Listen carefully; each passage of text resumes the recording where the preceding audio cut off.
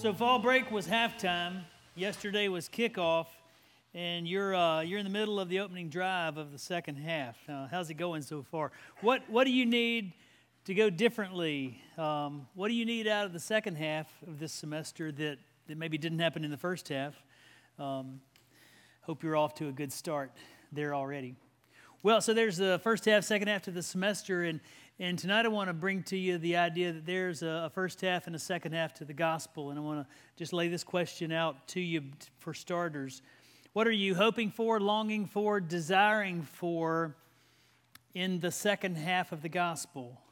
Lord, in your walk, maybe you haven't experienced this far in your experience with the Lord, in your walk with the Lord. What do you long for? What do you ache for in this second half of the gospel?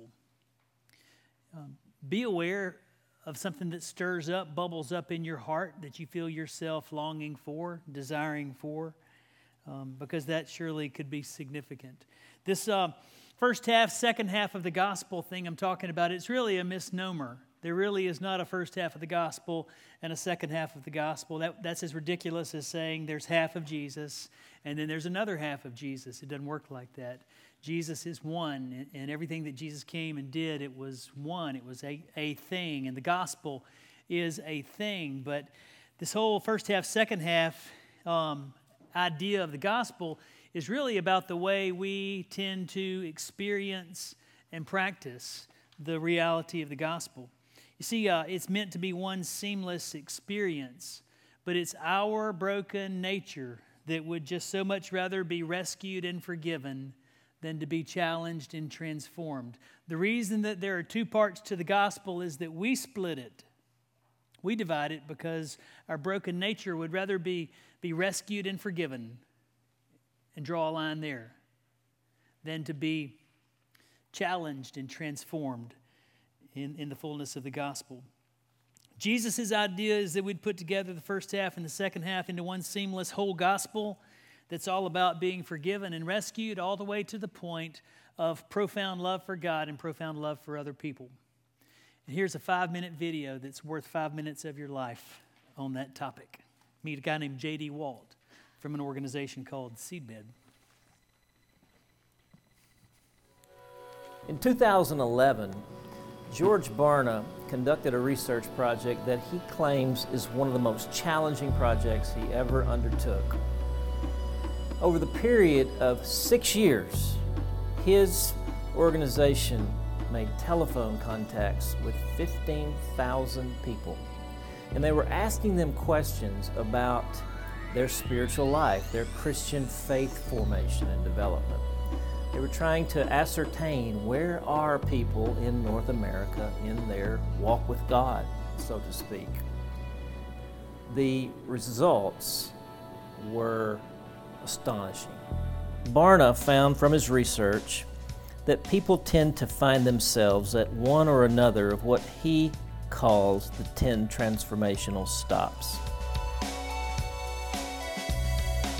Number 1, unaware of sin. Number 2, indifferent to sin. Number 3, worried about sin. Number 4, forgiven from sin. Number 5, forgiven and active in the church, in the activities of the church. Number 6, holy discontent. Number 7, broken by God. Number 8, surrender and submission. Number 9, profound love for God. And number 10, profound love for people. It gets really interesting when you see where the population of Americans fall across the spectrum. 1%, 16%, 39%, 9%, 24%, 6%, 3%, 1%, 0.5%, and 0.5%. It's not surprising to see most of the action centering around numbers 3 through 5. You're a sinner, you need a Savior.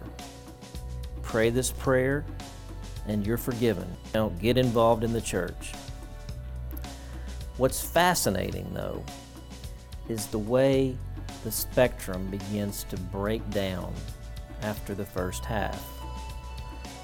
From number 6, holy discontent, through number 10, profound love of God and people, 9 and 10, only 11% of the population fall within that range. On the other side, 1 through 5, we see 89% of the American population, according to this research. It seems clear that we're going halfway, but not the other half. You see, John Wesley said the people called Methodists were raised up for this second half. In fact, he used the language. He said that this gospel, this truth of sanctification, of holiness, is the grand depositum which God has seemingly raised up the Methodist people to proclaim. And from this research, it looks as though we have not proclaimed it very well. So Seedbed earnestly desires to see the bars get raised on the right-hand side of the chart.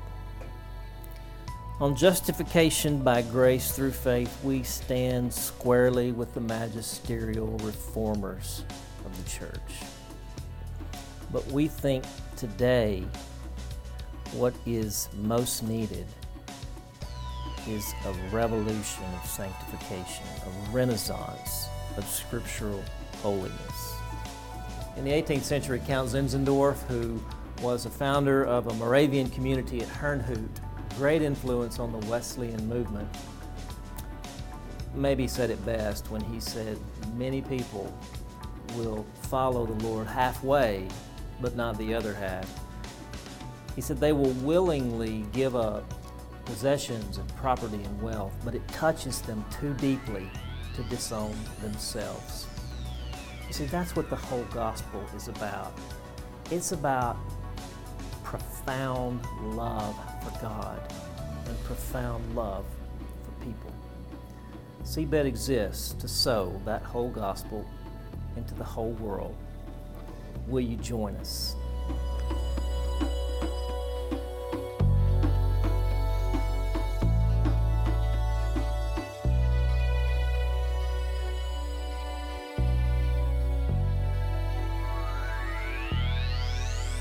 And that's all we got for you today. All right, thanks for your attention there. Now to some Bible. The Epistle to the Ephesians, the book of Ephesians, is it's a case study on first half, second half of the gospel. It's an oversimplified but accurate outline of the book of Ephesians to say that chapters 1 through 3 are first half of the gospel, chapters 4 through 6 are second half of the gospel. So let's read a little bit from Ephesians 2. There's a section here where you get a bottom line of the first half of the gospel, and then you get a sneak peek into the second half right here in chapter 2. Verse 8, Ephesians 2:8 says, God saved you by his grace when you believed. And you can't take credit for this. It's a gift from God. First half of the gospel. And then to verse 10, for a peek into the second half. For we are God's masterpiece. He created us anew in Christ Jesus so we can do the good things he planned for us long ago. First half, second half, salvation by grace through faith. And then something to put that into action in our living. Then Ephesians chapter 4 is where we're going to spend our time here in study tonight. Because it is the beginning of the second half of the book of Ephesians. It is the beginning of this laying out of the second half of the gospel. And there are 5 verses scattered across this chapter that are like support beams for everything else that it has to say. five verses that we'll have something more to say about in a minute. But let's do a little reading. First, it's Ephesians 4:1. Therefore, I, a prisoner for serving the Lord, beg you to lead a life worthy of your calling, for you have been called by God. And then to verse 12, Ephesians 4:12. I'll start with 11. Now these are the gifts Christ gave the church: apostles, prophets, evangelists, pastors, and teachers. Their responsibility is to equip God's people to do His work and to build up the church, the body of Christ. And then to 4:15, that instead of being immature, instead of being tossed and blown around, we will speak the truth in love, growing in every way more and more like Christ, who is the head of His body, the church. Then to 23 and 24, instead let the Spirit renew your thoughts and attitudes, and put on your new nature, created to be like God, truly righteous and holy.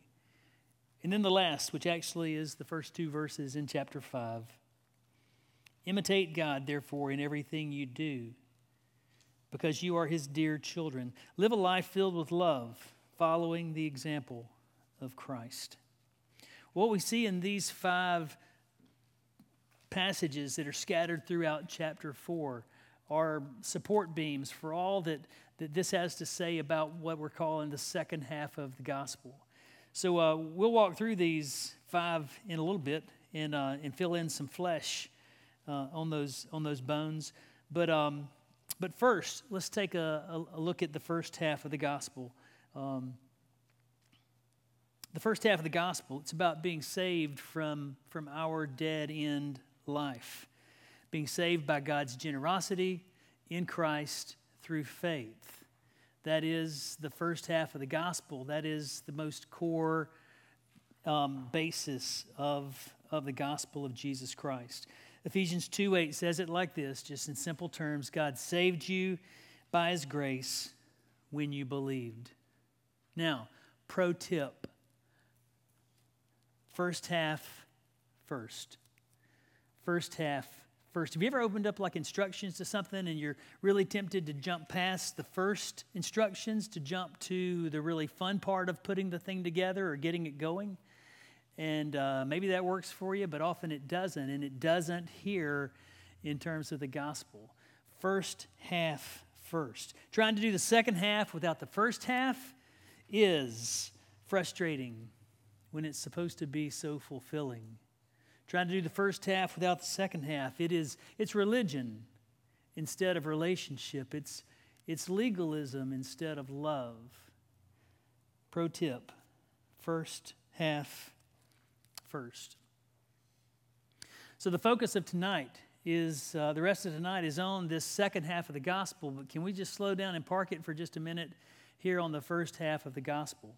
Because if you're somebody who maybe you've grown up around Christian people, or maybe you've grown up visiting church some, or even attending church really regularly to the point that you even know a lot, but maybe if for you it's not ever been like real or like really your own, then I just want to encourage you that if tonight's the night when you're ready to make it your own, that you'd make it your own.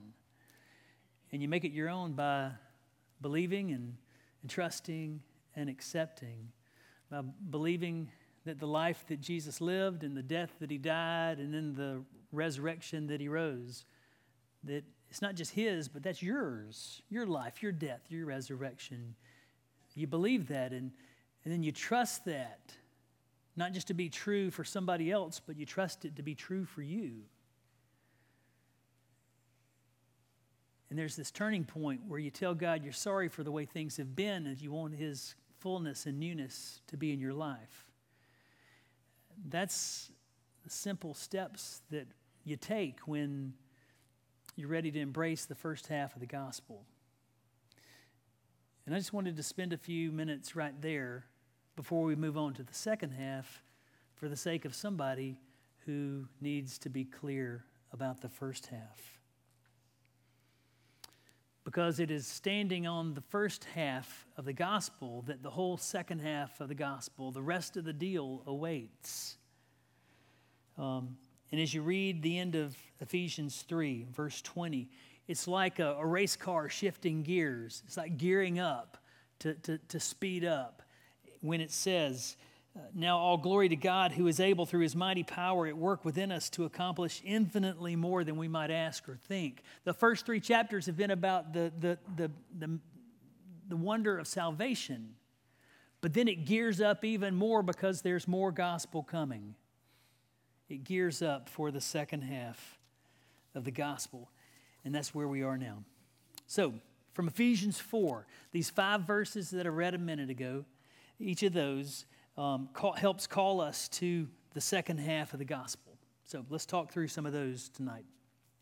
Ephesians 4, starting with verse 1. It calls us to lead a life, sorry about the typo on your sheet there, lead a life worthy of your calling. Lead a life worthy of your calling. The word calling, not only a preacher is called, not only like a doctor or some specialized vocation is called, but you are called if you are in Christ. It says it right there at the end of verse 1. For you have been called by God if you're in Christ. Being called is kind of like this. It's like you volunteer for something, but then that something you volunteer for then has a claim on you. You ever joined an organization like that? Totally voluntary organization. You didn't have to do it, but you did it. You joined it. And then suddenly that organization had a claim on you. Well, that's kind of like what it's like to be called by God. And that's the call to live a life worthy of your calling. And then there's that word worthy, which is kind of tricky. But so let's talk about it. Worthy here does not mean worthy in a deserving kind of way. Live a life that deserves the calling or that deserves the salvation that you've been given. That is not what it means. Fact is, you're already so worthy, you're already so worth it that Jesus died for you when you were in the middle of all your mess. That's how worthy and worth it you already are. So it's not about being deserving. Worthy here means consistent or fitting. It's a call to live a life that's consistent or that befits the calling of God to you. To live consistently with God's call in your life. That's what worthy means. And then Paul brings up this whole idea about being a prisoner. He says that, he was a prisoner and he was writing this letter from a prison cell. But he brings that up as if to say that leading a life worthy of God's calling is somehow like being a prisoner who surrenders and submits. That there is surrender at the heart of living this life that's worthy of the call. You see, the second half of the gospel calls us to surrender to God in such an extreme way that you could be compared to a prisoner in a jail cell. So, to lead a life worthy of your calling is to surrender yourself, to live your life consistently with the way that God calls on you. So the second half of the gospel is as much about grace as is the first half of the gospel. Sometimes we make the mistake of understanding that we're saved by grace through faith. I couldn't do that on my own. But then somehow we tell God, okay, I got it from here. I'll take over from this point on.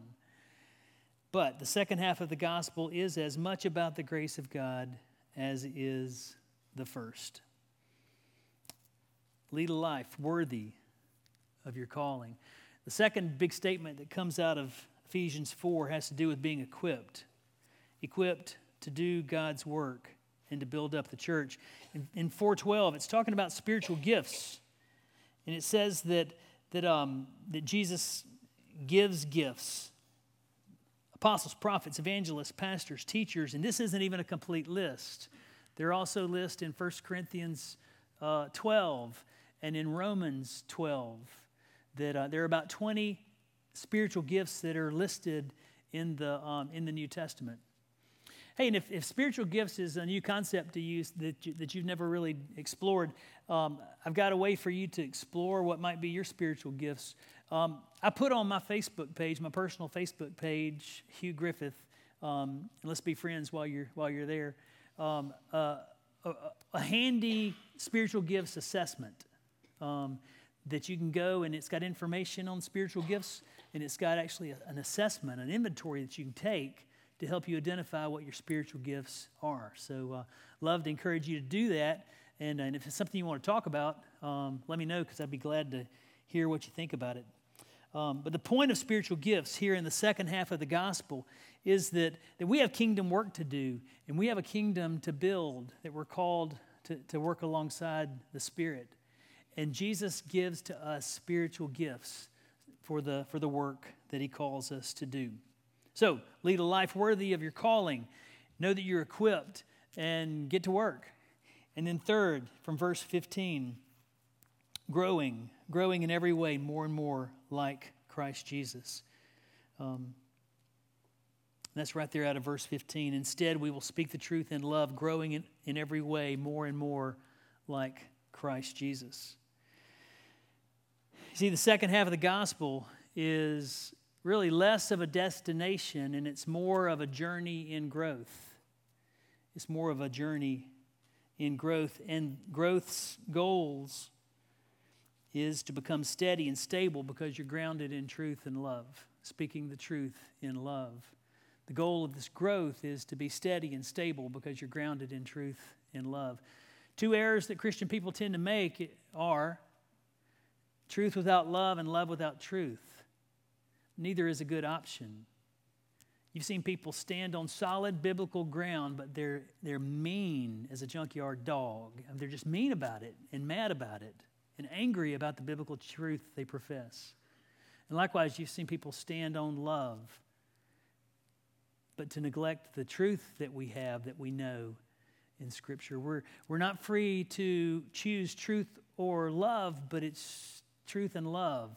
That's the maturity that we're called to, that we're grown to, as we grow to be more and more like Christ. In this second half of the gospel, it's a matter of growing in grace and growing to be more and more like Christ. The fourth one, verses 23 and 24. And this one's huge. Don't let these words just kind of wash through your brain without the import of them really settling in. Verse 23 says the Spirit renews us. Verse 24 calls us to put on our new nature. So if the Spirit renews us, then we're called to put on our new nature because we're created to be like God. Now, a little history lesson. Back to Genesis 1, we were created to be like God. But then Genesis 3 happened, and this whole like God thing got wrecked right there. What's going on here when the Spirit renews us, what's going on here in the second half of the gospel is a renewal, a restoration of what God did first in Genesis 1 that he's renewing here in the second half of the gospel. This is huge. The second half of the gospel begins to restore the image of God to us that was distorted in the fall. The Spirit renews us so we can put on our new nature. We're recreated to be like God. And the words righteous and holy are used for you. Try those words on. Wear them proudly by the grace of Jesus Christ. And then in this whole section following verse 24, there seems to be a manual of acceptable and unacceptable behaviors in the second half of the gospel. It's a laundry list of things after we're told to put on the new nature. Stop telling lies. Don't let anger control you. If you're a thief, quit stealing. Don't use foul or abusive language. Let everything you say be good and helpful. And then another batch of don'ts and do's in verse 31. Get rid of bitterness, rage, anger, harsh words, slander, and on and on.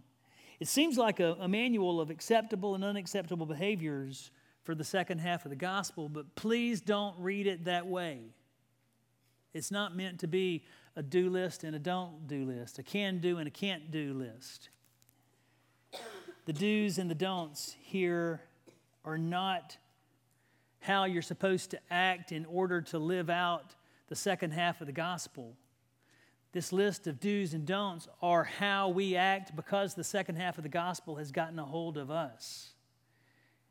It's not an attack list, do this and then you'll live out the second half of the gospel, but it's because the second half of the gospel is so real and true to you, this then is how your life looks. And then the last one, the second half of the gospel means that we're called to imitate God as His dear children and to live a life of love. One way that I wanted to be like my father when I was a little boy was that I wanted to shave real bad. And I remember standing in the bathroom beside my dad, and he would always say, I mean, this happened multiple times, he would always say, "Aren't you glad you don't have to shave?" And I was thinking, no, I'm not. I really want to shave. And now I'm with him. I'd take him up on it now. But what is it about your God that you long to imitate? What do you see in your Heavenly Father that you want to be the way you are? I mean, the Bible tells us a lot of those things, so if you can find those in Scripture and then imitate those. But what's in your heart? What's in your gut? What's bubbling up out of you that just longs for something about you to be like God? Pay attention to that. That's the Holy Spirit in you reaching out for you to God.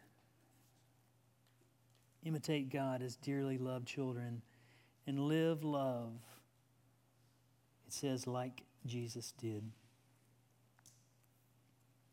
So, here's the second half of the gospel. What does all this look like on a college student? What does the second half of the gospel look like on you? Let me ask you some questions. Could it look like a particular calling? This second half of the gospel. Is there something stirring in you that you think God might have for you to do?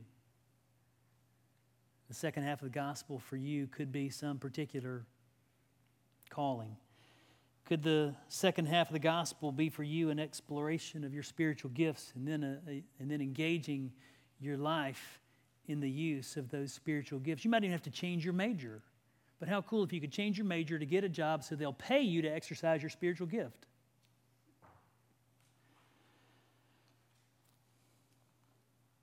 Or is there some way in which you know you need to grow to be like Christ? Is there something that you see in you that's inconsistent with walking worthy of the calling? Or is there some old nature in you that needs to be surrendered so you can put on your new nature? Some old nature in you that needs to be surrendered, laid down, taken off, so that you can put on your new nature. And in this question, what in you is not imitating God? What about you doesn't look like your Heavenly Father? That's a good place to start too. Two keys to all of this. Two keys to experiencing the second half of the gospel are grace and surrender. Grace because it's all a gift. The second half of the gospel is not something you work your way up to. It's not something you earn. It's a gift of God to you. It's the rest of what He intended to give you when you first came to faith in Jesus.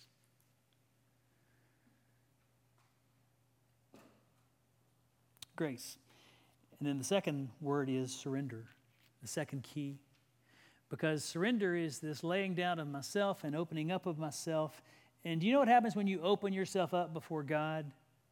Grace flows in. It's kind of like opening up the door on a cool night. You don't have to ask the cool air to... Actually, the heat's going out. I understand how that works. But it feels like the cold air's coming in.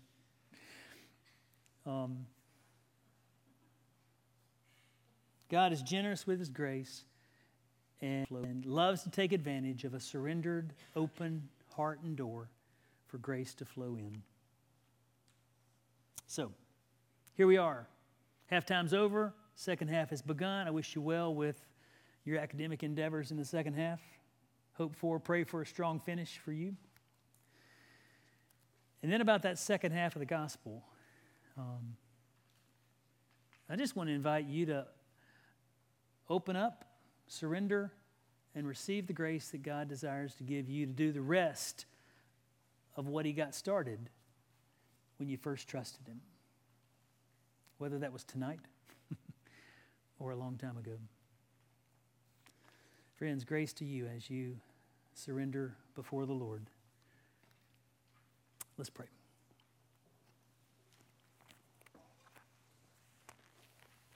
And now, God, for your great riches to us in Jesus, we praise you and thank you. We don't want anything to limit the grace that we would receive from you. So, Holy Spirit, would you help us know how to open up and say yes and surrender to welcome in your grace? And Holy Spirit, would you every sin, to every failure, to every fear, to every frustration, to every ache and every longing, would you satisfy us deeply by your grace? It's all about you and all in the name of Jesus, we pray.